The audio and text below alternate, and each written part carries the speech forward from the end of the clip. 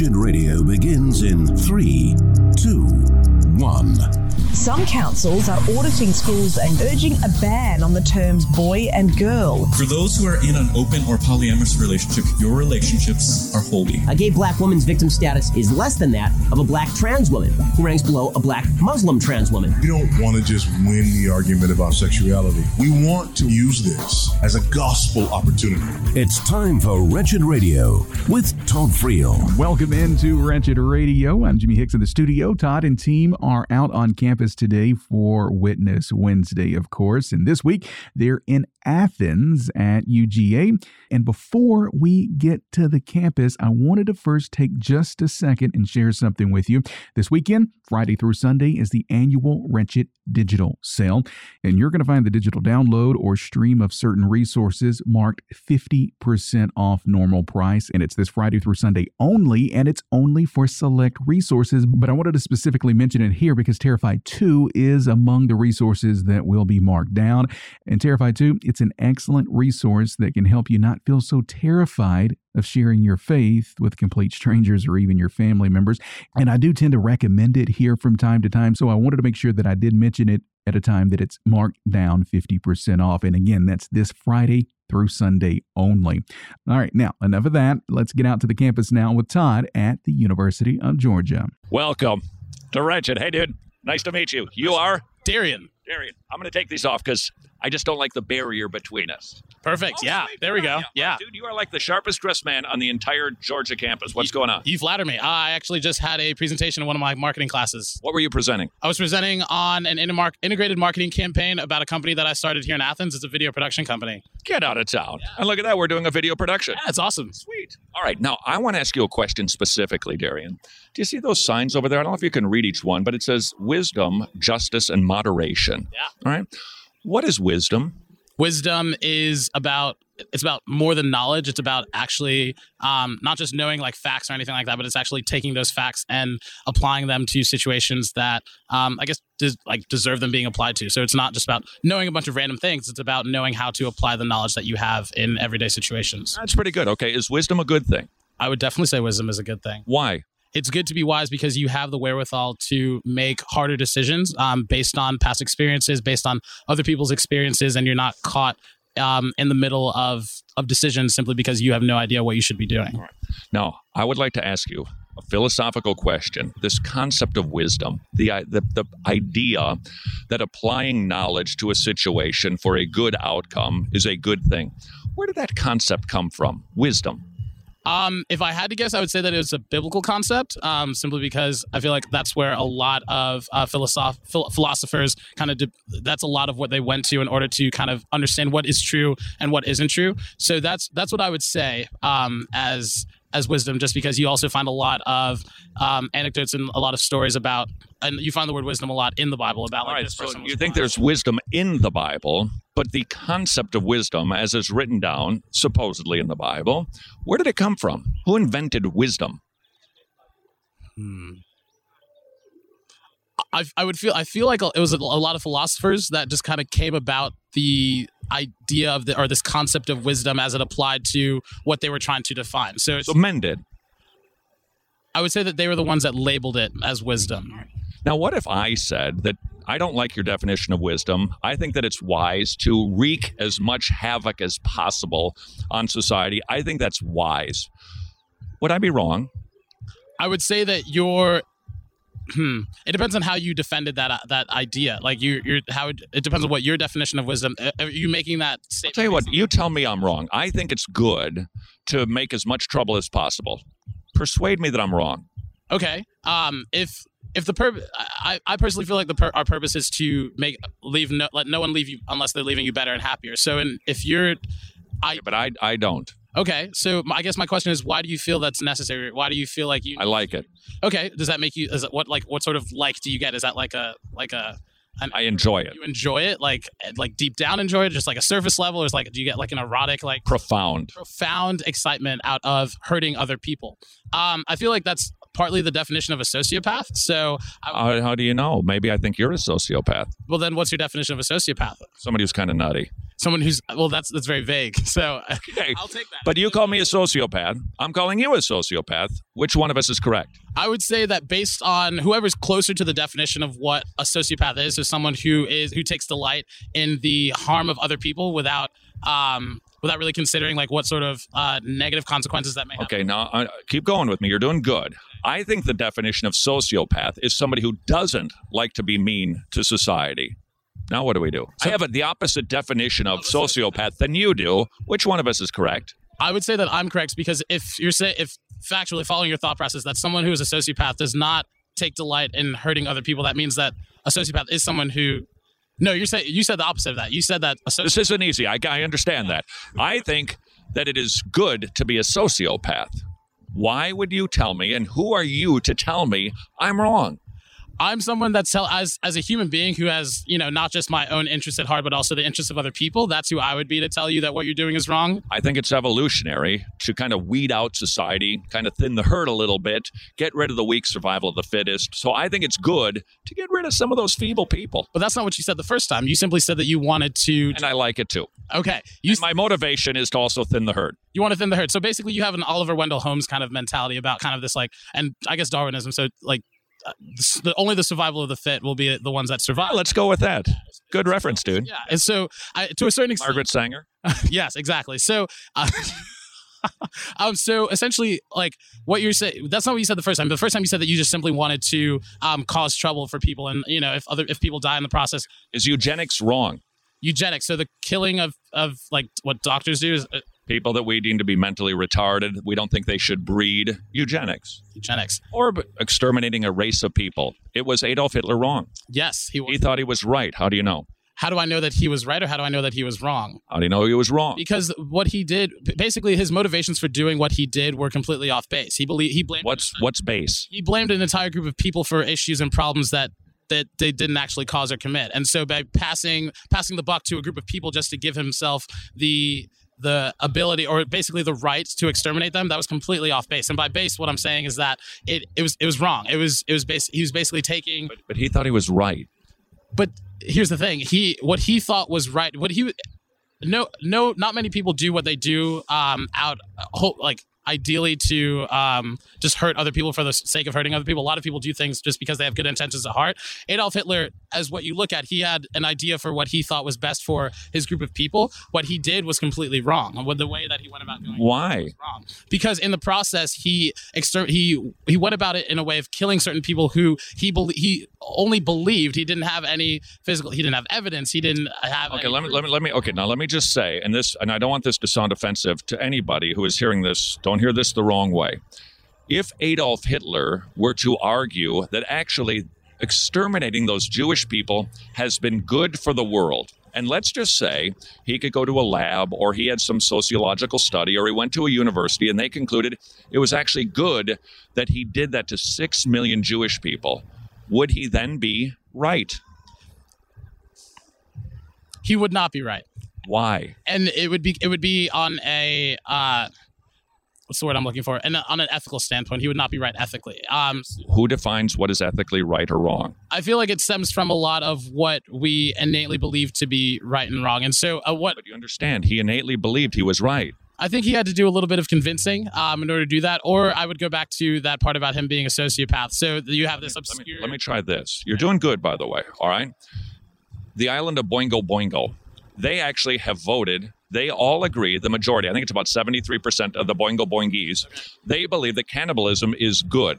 So they enjoy noshing on Uncle Phil with a mild barbecue sauce. And they've agreed, consensus, the majority, that is the right thing. Now, here in America, cannibalism is wrong. Here's my question. Is cannibalism right or wrong?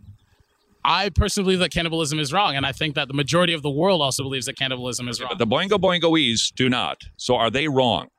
I'm fascinated by what sort of, I guess, factors they took into consideration to determine that that cannibalism is right. They persuaded themselves. Who are you to say to the Boingo Boingoese, no, don't do that, that's wrong? Why should you be allowed to impose your values on them? It's not about me imposing my values on them. It's me telling them what my values are. But you know what? You get my point. You're telling them they're wrong. Who are you to tell them that they're wrong? And they would look at you and go, well, you're wrong.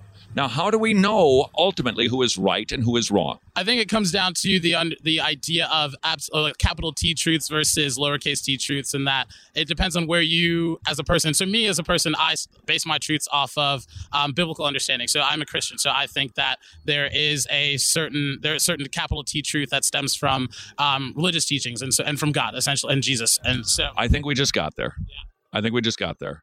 Unless God says this is wrong, you and I could debate all day what is right and wrong because we're just two people. I shouldn't be imposing my values on you and vice versa. Unless we can call on a higher standard or a higher authority, you and I merely have preferences, but we don't have facts. We don't have wisdom. We don't have truth. We don't have a concept of right or wrong, good or evil. Fair enough? Fair enough, because we are imperfect. So if you're looking to imperfect people in order to come up with a perfect standard, then I feel like that's destined to fail. I couldn't agree more with that. Young man, thank you very much. All right, time to take a slight pause in the witnessing, but we do have much more of it. Witnessing, that is, to continue next. You're listening to Witness Wednesday on Wretched Radio. Hey, isn't this groovy? Dozens of crisis pregnancy centers have been vandalized or set on fire because of the Roe v. Wade decision. A preborn center in Buffalo was firebombed. A preborn clinic in Gresham, Oregon was hit with an incendiary device. A preborn clinic in Miami vandalized, and they're receiving bomb threats. In other words, the battle for life is becoming a battle for life, and yet the preborn centers continue to open. Support organizations like Preborn and like your local pregnancy clinic that are unwaveringly and without fear opening again today, offering free, loving, Christ-centered alternatives to these young women. Be part of the solution. Please join the literal battle for life. Preborn.org/wretched. Preborn.org/wretched. Okay, so I've got a question for you. When was the last time you stuck something in the mail that actually made it to its destination on time? Has it been a while? We feel your pain because at the Wretched Store, we've also been having trouble promising delivery dates for your purchases, and we don't like that at all, which is why our annual digital sale couldn't have come at a better time. This Friday through Sunday, you'll find the digital download and stream of select resources in the Wretched Store marked 50% off. And that's a win-win-win. How so? Simple. Number one, half off regular price. That's a win for you. Number two, immediate delivery and no waiting on the postal service. Another win for you. And number three, you're happy because you've saved money and didn't have to wait. That's a win for us. See, a win-win-win for everyone all the way around, so don't miss this opportunity that only comes around once a year. Our annual digital sale, Friday through Sunday only, at the Wretched Store at wretched.org.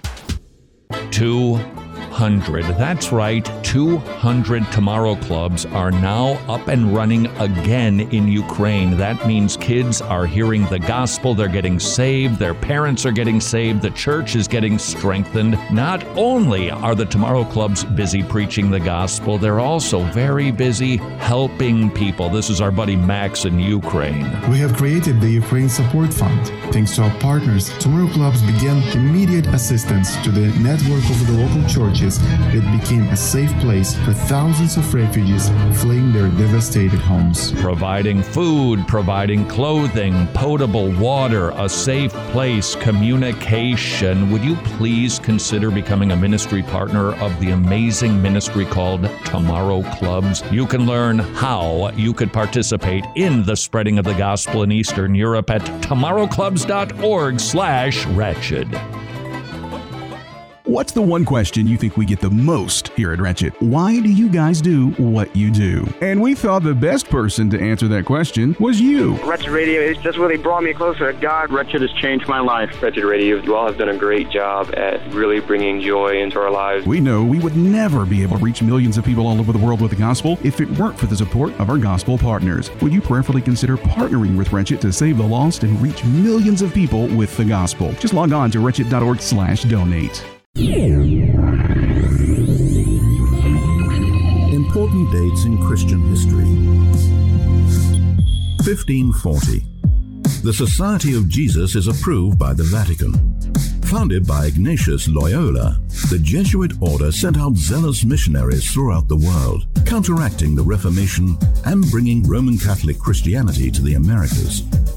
This is Wretched Radio with Todd Friel. And we are back. It is Witness Wednesday on Wretched Radio. Todd is out on campus today at the University of Georgia in Athens. And let's not waste a whole lot of time listening to me talk. Let's get back out to the campus now. Your name is Aaron, is that correct? Yes, sir. It's a Bible name. Yes, it is. Was that done intentionally? I think so. Me and both of my brothers all have Bible names. So. Yeah. And is that because your family is Jewish? Not Jewish, religious, Protestant. There was a woman that I was just talking to. She claims to be a Christian. Okay. And right before she walks away to leave the bus, she said, if I'm not a Christian, I'm going to hell. And then she just walks away and leaves me. What do you think of that? Maybe true. Definitely not handled the. She was nice. Yeah. She was actually okay. She just had to catch her bus. Are you a Christian, Aaron? I am indeed. All right. So I asked her to give me a reason to persuade me to become a Christian. What reason would you give me? Gosh. Oh, man, I've heard so many answers to this question. My religion, which I call it a religion because that's what it's known as, it's more of a lifestyle for me. My lifestyle and beliefs are just that, are my life. They are what direct my decisions, what help me deal with the stresses of this insane world. So I'm going to just boil that down. I should become a Christian because I will cope better and have less stress. Well, no, I mean, it's not a fix. It's a lifestyle. But why should I adopt that lifestyle? If you will, what's in it for me? I believe that it comes with the promise of eternal life. The perfect afterlife, I guess, is the way I would describe it. You know, different religions have different afterlives and where you go and then what's after stage 1 and stage 2. But I believe that Christianity comes with the promise of eternity in perfection. If I'm a good Buddhist, do I have any concerns about the afterlife, in your Christian opinion? Concerns about the afterlife? Well, that woman before, she mentioned something about hell. I know enough about Christianity to know there's a heaven and there's a hell. If I'm a good Buddhist, do I need to worry about this hell business? What I've come to understand, I think one of the main issues with Christianity or that people come across is they have this question of, but what about these people? So, what about the Buddhists? What about the Muslims? What about the people that have never heard of Christianity? I'm just concerned about me right now. I'm a good Buddhist. Do I have any concerns about the afterlife? So, yes, I think you do. What will happen to me, a good Buddhist, when I die, according to your Christian beliefs? According to my beliefs, you will go to hell. Okay, why, as a good Buddhist, would I go to hell? My understanding of other religions, which I'm in the process of studying religions, it's a long process. There's a lot of religions and different beliefs. My understanding, as far as my beliefs go, I like to think I'm fairly intelligent. I'm definitely not the utmost intelligence on this earth, but as far as my beliefs go, my understanding is that other religions do not operate on a system that that really and truly explains what we're doing on this earth. How we got here. What they have a system. Most of them sound systems that connect human interactions with gods and human interactions with each other, and kind of an origin to humans and everything else on the earth. But Aaron, I need a succinct answer. Why am I, a good Buddhist, going to go to hell when I die? I believe that because of imperfection, we can only be rescued. Oh gosh, I'm getting into this is hard. I'm asking for it. These are good questions. I'm not going to get mad at you for proselytizing. I am begging you, tell me, as a good Buddhist, why would I be in trouble? Because you are imperfect. Okay, that one time with the taxes, just a little fudging right there. Other than that, I'm pretty good. Okay, but you are imperfect. Would you agree with that? That sounds pretty accusatory. By whose standard? Oh, by the standards of Buddhism. So by Buddhist standard, I'll be judged. Okay, I've been a good Buddhist. But an imperfect Buddhist. Says who? Well, I would venture to guess that Buddhism would say that. No, I'm doing pretty good. All right, you're doing well.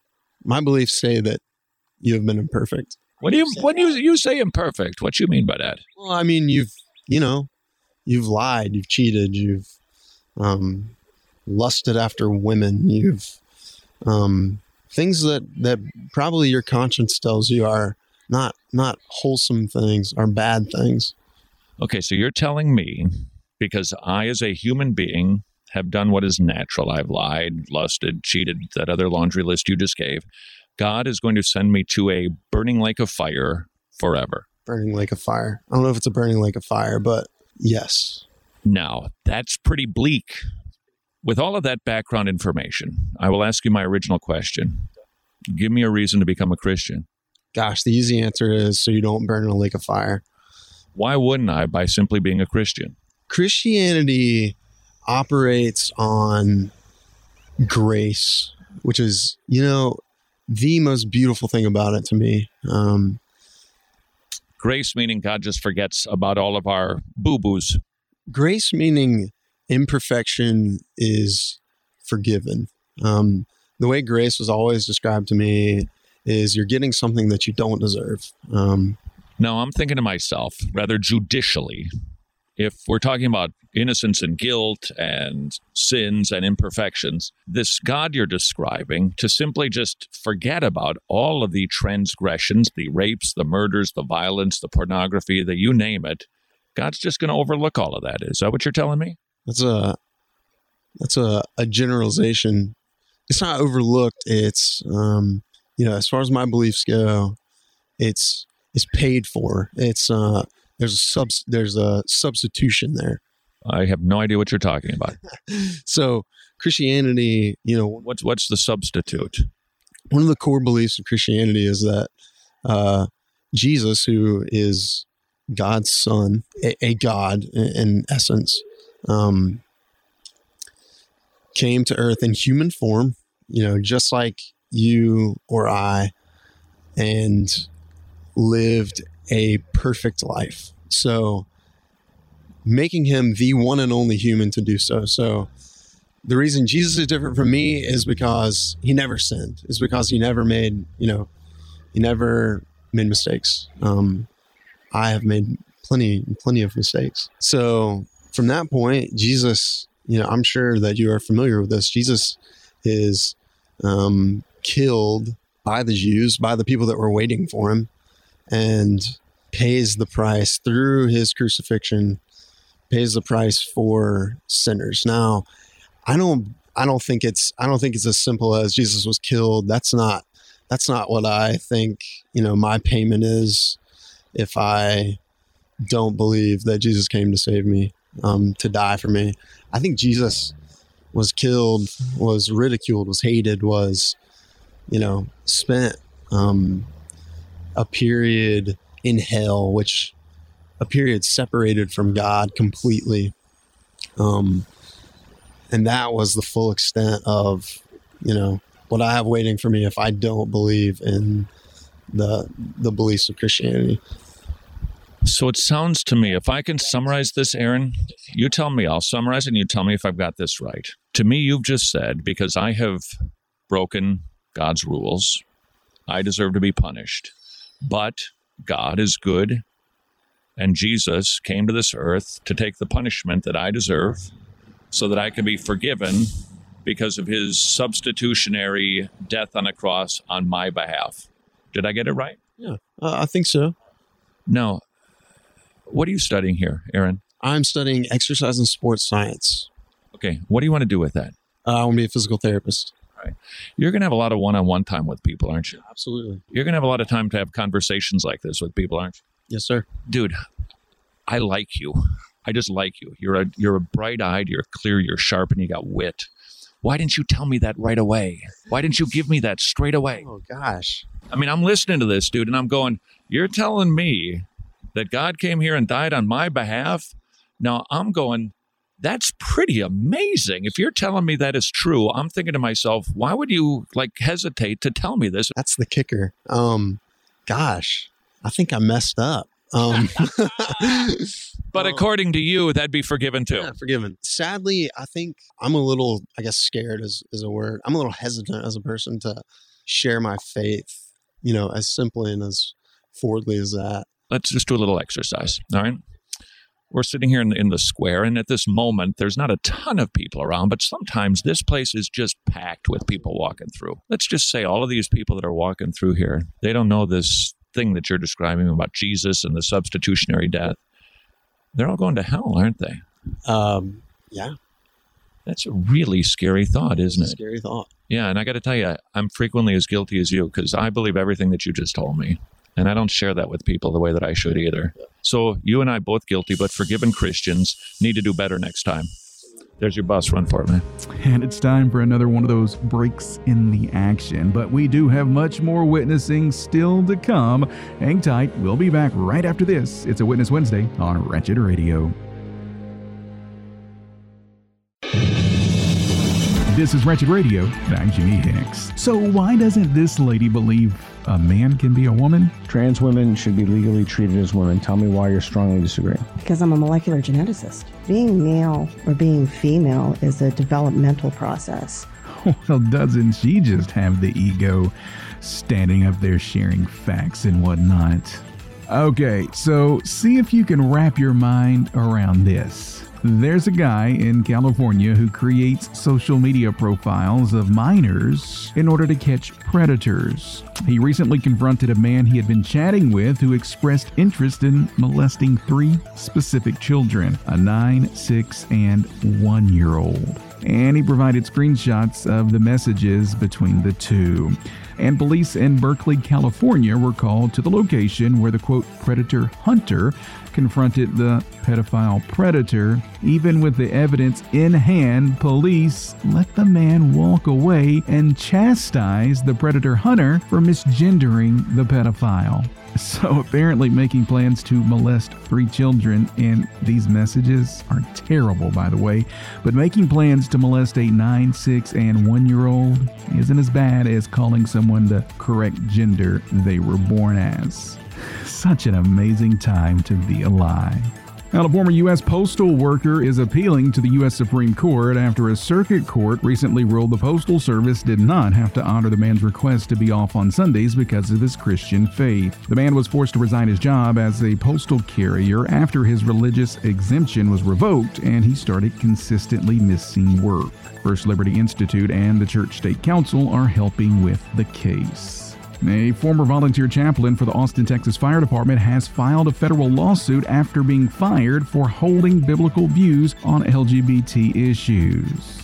So, can you be fired if you're a volunteer? Okay, sorry, I'm supposed to be on his side, and I actually am. The man, an ordained minister, posted 3 blogs on his personal website about LGBT issues, transgenderism, and sports, and the city promptly excused him as chaplain. I wonder who they thought they were hiring when they hired a chaplain. Were they expecting an unbeliever with no biblical views? If so, then why call them a chaplain? A judge in Pakistan recently refused to review evidence from a Christian couple trying to recover their 12-year-old kidnapped daughter. The 12-year-old was forced to convert and marry her abductor, and the judge denied the parents custody, though they had all the evidence to prove their daughter was 12 years old. It's sad, but very on brand for Pakistan's legal system. And as we tell you all of the time here at Wretched, please make sure that you continue praying for all of our persecuted brothers and sisters abroad. More Wretched Radio is straight ahead. I'm Jimmy Hicks. Books of the Bible. Haggai was a prophet around the time of Ezra and Nehemiah.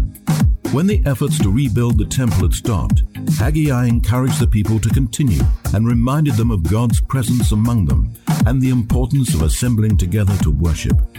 When you consider your priorities, give careful attention to the worship of God. This is Wretched Radio with Todd Friel. And we're back to Witness Wednesday on Wretched Radio. I'm Jimmy Hicks in the studio. Todd today is out at UGA. And let's continue now, eavesdropping on his campus conversations. This is John over here. Now, I just asked John what he's reading. He happens to be reading a book called He Says Barabbas, I Say Barabbas, and he was willing to have a little chat with us about his beliefs, knowledge, wisdom, and we're just going to see if we can have a little conversation about who has perhaps the more persuasive position. So please meet John. How do you do, John? Thanks very much. All right, tell me about this book you're reading. Who wrote this book? Well, it's Per Lagerfisk. I think I've had that before. You dip it in butter? With some aquavit? Perhaps. I just now the book is about whom? Well, it's about Barabbas or Barabbas. Probably right about the pronunciation, actually. But and it's basically it's about the man the thief, basically, that was offered as an option versus Christ, and the Jews chose to. Or the Pharisees chose to choose Barabbas, get him released, and send Christ on to the cross. Now, do you believe that this fellow actually existed? Barabbas or both? Both or Christ? Yes. So does that inform your worldview? Are you a Christian? Yes, it does inform my worldview. Yes, and I would call myself a Christian. Yeah. Now, we're here at the university, and we're seeing that this is a great place of an institution of learning, and people are trying to impart wisdom. As a Christian, tell me, what do you think wisdom is? Well, I mean, as a Christian, the Proverbs actually says the wisdom. Fear of the Lord? I'm sorry? Fear of the Lord is the beginning of wisdom? Fear of the Lord is the beginning of wisdom, yes, right. So how do we know what wisdom is? In that sense, then you'd have to go back to the scripture as such. Yeah. Okay, I don't believe in the Bible, so why should I buy your wisdom? Well, in that case, you're kind of going to have to go back to really more of a practical matter in terms of how you live your life and how things work out for you and how things work out for society in general. So pragmatics. Mm-hmm.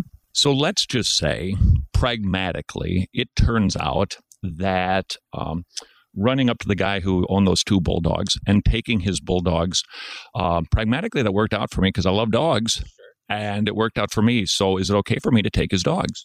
No, but that's because I guess I would look at pragmatics as being more than just an interest of self-interest, but more of a social interest in terms of how it affects society in general. So, his dogs and so on, you're going to create situations and problems in a social order that. All right, John, if I could find a study someplace, perhaps at the university campus here, probably funded with some government money, that concluded if we exterminated everybody with an IQ of less than 80, society would be better off. Would it be okay to then exterminate that group of people?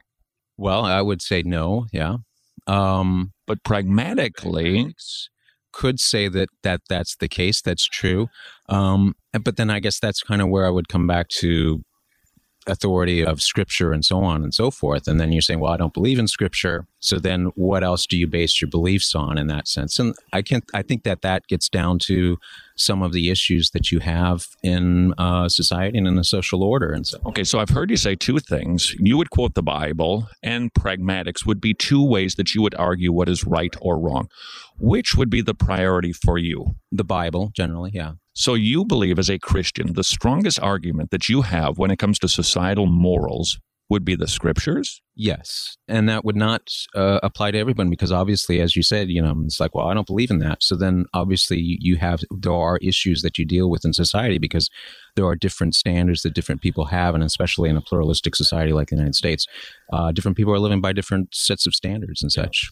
Yeah, which leads to the bit of the conundrum that we're in right now. Right. So, John, if we don't have an external source of authority, ultimately sitting on this bench, you and I might disagree about everything. How will we ever conclude what is right or good if we don't go to that book you call the Bible? That's a very good question. And I think there are some things that you can do with logic and reason.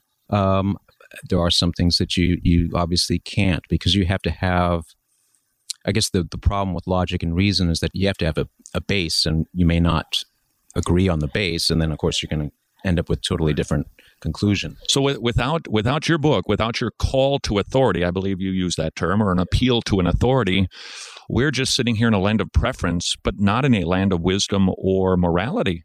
I think it's difficult to define morality without some kind of base. Yeah. All right. Hey, I appreciated the chat very much. Thank you very much. All righty. Now, if I asked you to do something, will you do it? Now, I'm going to tell you what it is. All right. So here's what I'm going to ask you. You say you're a Christian. Convert me. Well, it's not up to me to convert you, and I can't convert you. That's something that has to come from, from a spiritual authority, from God. Okay, so what should I do? Do I wait for a voice? What should I do? Essentially, you would have to wait on God to pull you into that. It's not necessarily a voice. But if I asked you, John, you seem like a nice fellow. You're smart. You're well read.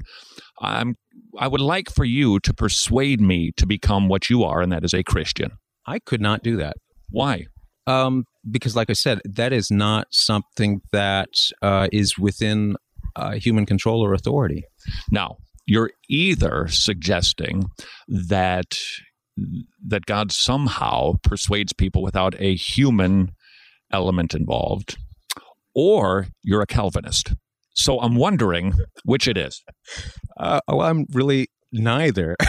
Okay, so then didn't Jesus say you're supposed to go and make disciples? Yes, he did. Here I sit. I'd like to become a disciple, John. Go.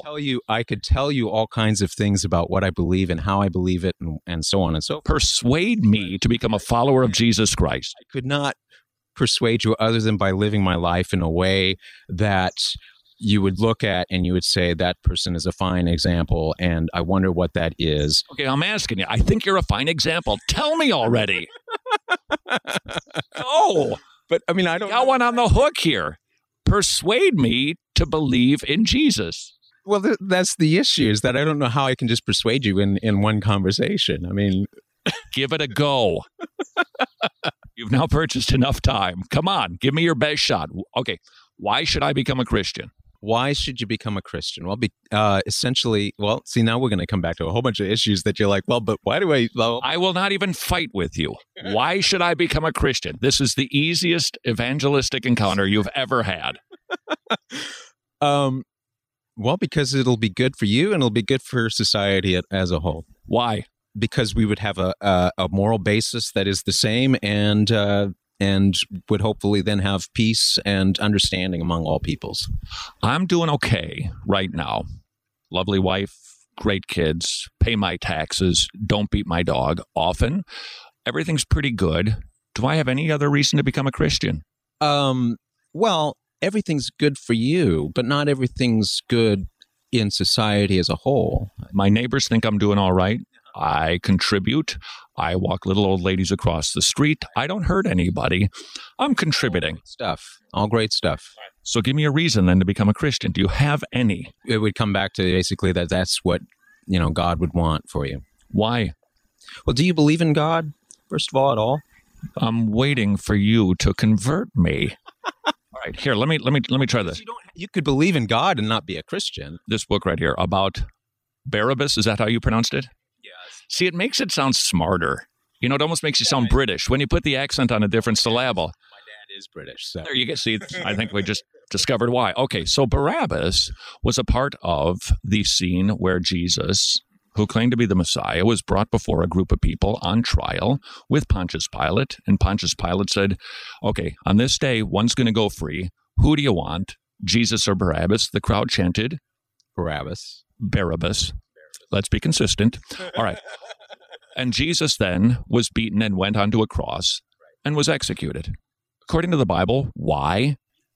Basically for the sins of the people and for our sins. So he died for my sins? Yes. Mm-hmm. So do I get forgiveness because he died for my sins? You get forgiveness from God, yes, because he died for your sins, yes. Do I need to become a Christian to get that? Yes, you would ultimately have to be a Christian. If I don't become a Christian, and if I don't have forgiveness, what's the consequence? Well, the consequence at this point in time would be negligible, I think, if God's not working with you or calling you. If I died drop dead right now on this campus because clearly I'm in such poor shape I can't even pet a dog without panting, what would happen to me? You'd be dead, just like me. And what about my soul? Don't really believe in souls. So you think when we die, we die? And break. This seems like a really good place to take a break. Well, more like an interesting place to take a break, but hang tight, hang with us. We'll be right back as Todd and John continue discussing souls, the existence of hell, and more. It's a Witness Wednesday on Wretched Radio.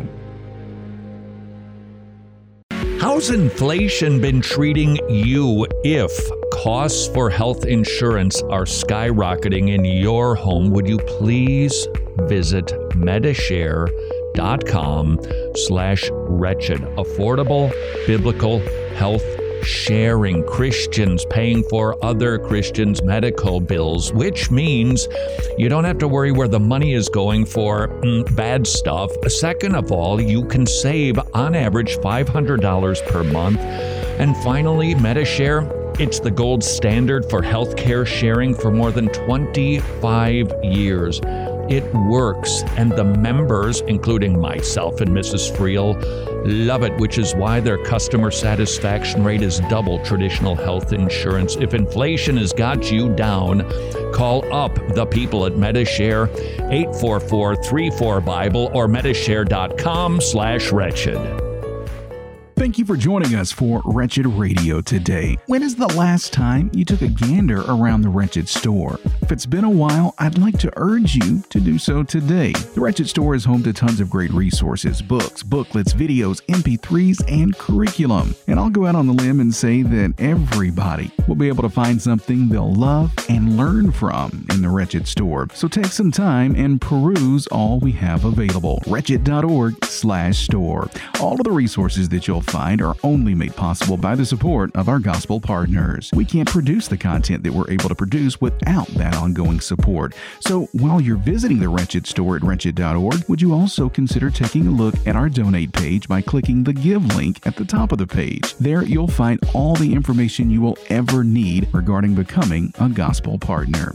Wretched.org/store, wretched.org/donate. Wretched. Amazing grace, amazing gospel. Like the Pointer Sisters, I am so excited and I just can't hide it. The Masters Academy International is embarking on a bold new program to distribute Bibles internationally. There are so many wretched people who love to give to ministries who are giving out Bibles, and the Masters Academy International is going to start doing just that in the Philippines, but they don't want to give out just any Bible to just anybody. They're going to give away John MacArthur study Bibles to Christians who cannot afford them in a local Bible teaching church. Can you imagine the impact? How much do you love your MacArthur study Bible? For $25, you could put a Bible into the hands of a believer in the Philippines. I'll do the math. It's not tricky. 4 Bibles, $100. Maybe you could commit to giving a Bible a month to a believer in the Philippines. Please visit wretched.org/Bible, wretched.org/Bible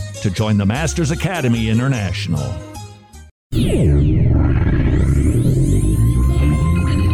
Attributes of God. God is incomprehensible. Finite humans cannot fully comprehend the one who created everything. Yet he has revealed himself in the Bible, and while we cannot know him exhaustively, we can know what is true about him. And once we are reconciled through Christ, we will never stop learning about him. This is Wretched Radio with Todd Friel. And we are back to Witness Wednesday on Wretched Radio. I'm Jimmy Hicks in the studio. Todd, of course, out today at UGA. And when we last left him, he was speaking with John, who's a self-professed Christian. But he does have some interesting takes on the souls of men and the existence of hell. So let's get back to their chat now. It's Witness Wednesday on Wretched Radio. We die, and then there is the scriptures talk about a resurrection that comes later. So when I'm resurrected, what will happen to me if I do not become a Christian and have forgiveness of my sins? God will raise you up, and at that point, you would then know that there is a God and that there is an existence beyond that. And then at that point, things would be shared with you about things that you right now, you tend to think, well, I don't really believe that. Obviously, at that point, those kinds of things would be shared. And then you'd have a choice, basically, about do you want to accept that or do you not want to accept that? Kind of a second chance program. Not really a second chance in some ways, and in other ways it is. I would say it's not a second chance because if you have that knowledge or that faith at this time in this life and you reject it, then you're not going to be given that second opportunity. But if, on the other hand, God hasn't, as I was saying before, called you to it, then it would be your first chance, essentially. So if I reject this whole thing, now, later, whatever, however the details work out, what will happen to my eternal, immortal soul? Well, we don't have an immortal soul, and that's the thing. So you would basically be burned up. You would just cease to exist. So annihilated. Yeah. What Bible verse says that? Jesus talks about that in the Gospels in various places, and then in Malachi, there's a scripture that talks about people being ashes under the soles of people's feet. Which is obvious. It does happen. But what about the thing that makes us, the soul that goes on? You think that just obliterated?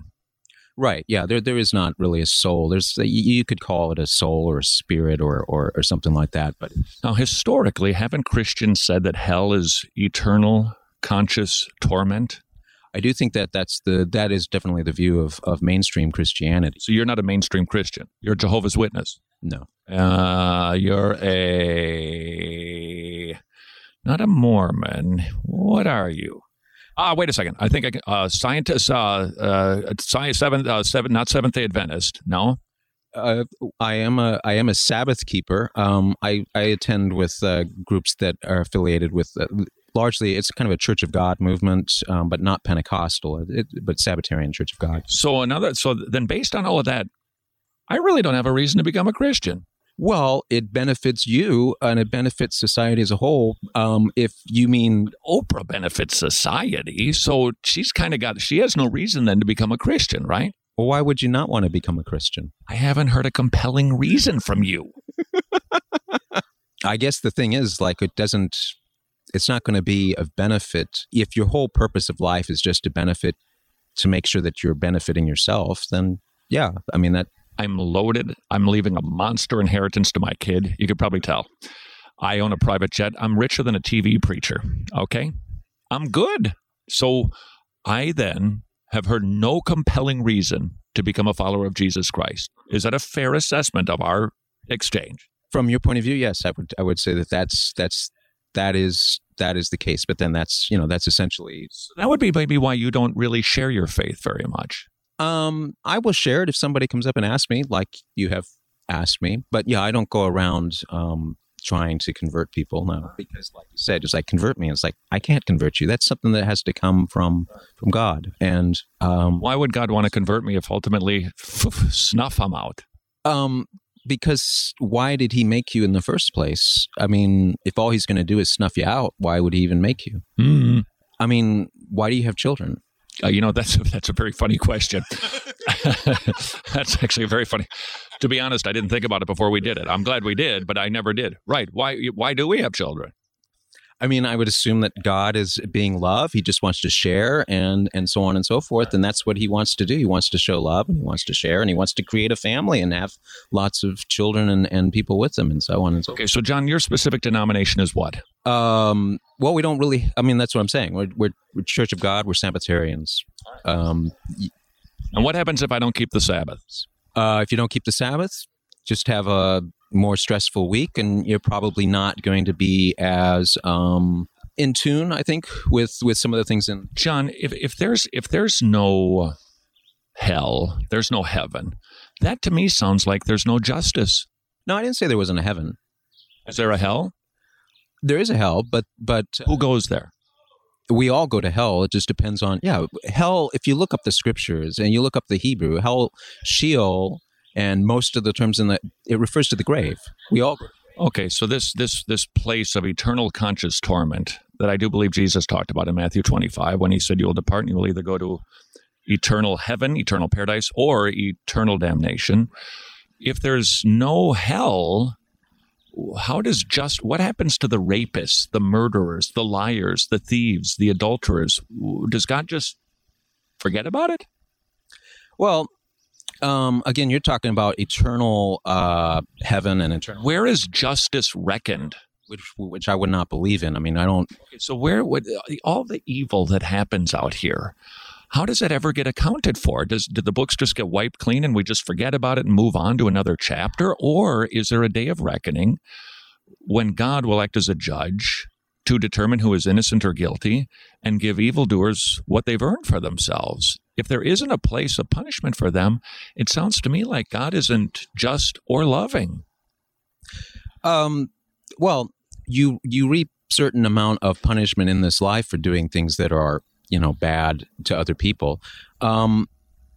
In after the resurrection, there is a judgment, there is a calling to account, but ultimately, anybody not called at this time is forgivable, and So God's just going to forgive, blanket forgiveness for amnesty for everyone. Quite possible. It depends, again, largely on one's motivations, one's knowledge. But John, if somebody walks into a courtroom, 100 people are in the courtroom. They were all guilty of genocide in Rwanda. And the judge said, I'm loving, I'm good. I'm going to let you all go because you didn't have much knowledge. Would that be just? Well, those people are still going to have to change. They're still going to have to repent because basically... That's fine, but what about the crimes that they've already committed? Let's say they're perfect from that day on. What about their crimes already? Would that not be an unjust judge who simply said, forget about it? Christ said, forgive as you shall be forgiven. I mean,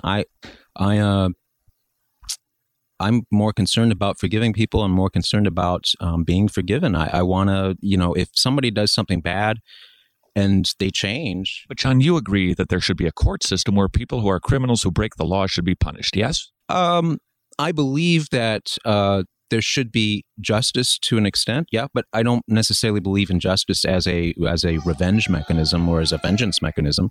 So if somebody has done something wrong and sincerely has... So a pedophile who molests children, you would say, how much? What should be a few weeks, a month, a year, what? If the person is truly changed, why are we doing anything? Because he's done horrible things. And that's just revenge. I'm not into... Okay, not revenge. Revenge is with a spirit of, I just want to hurt you because you hurt me. Justice, even though it's punitive, does not need to be vengeful. Well, that's true, but then that goes back to the things that, if you go into Romans, for example, and there it talks about how God is the judge of the world, and he will judge all people according to what they have done, and he will pour out his anger and his wrath on everybody who refuses to repent, who practices evil deeds and lives for themselves. There'll be trouble and calamity in that day. It's Romans chapter 2, right? Yeah, I'm not talking about Romans chapter 2, but there is that aspect. He will pour out his anger and his wrath on everybody who refuses to repent, who practices evil deeds, who lives for themselves. That's a pretty straight quote. What do you do with that, John?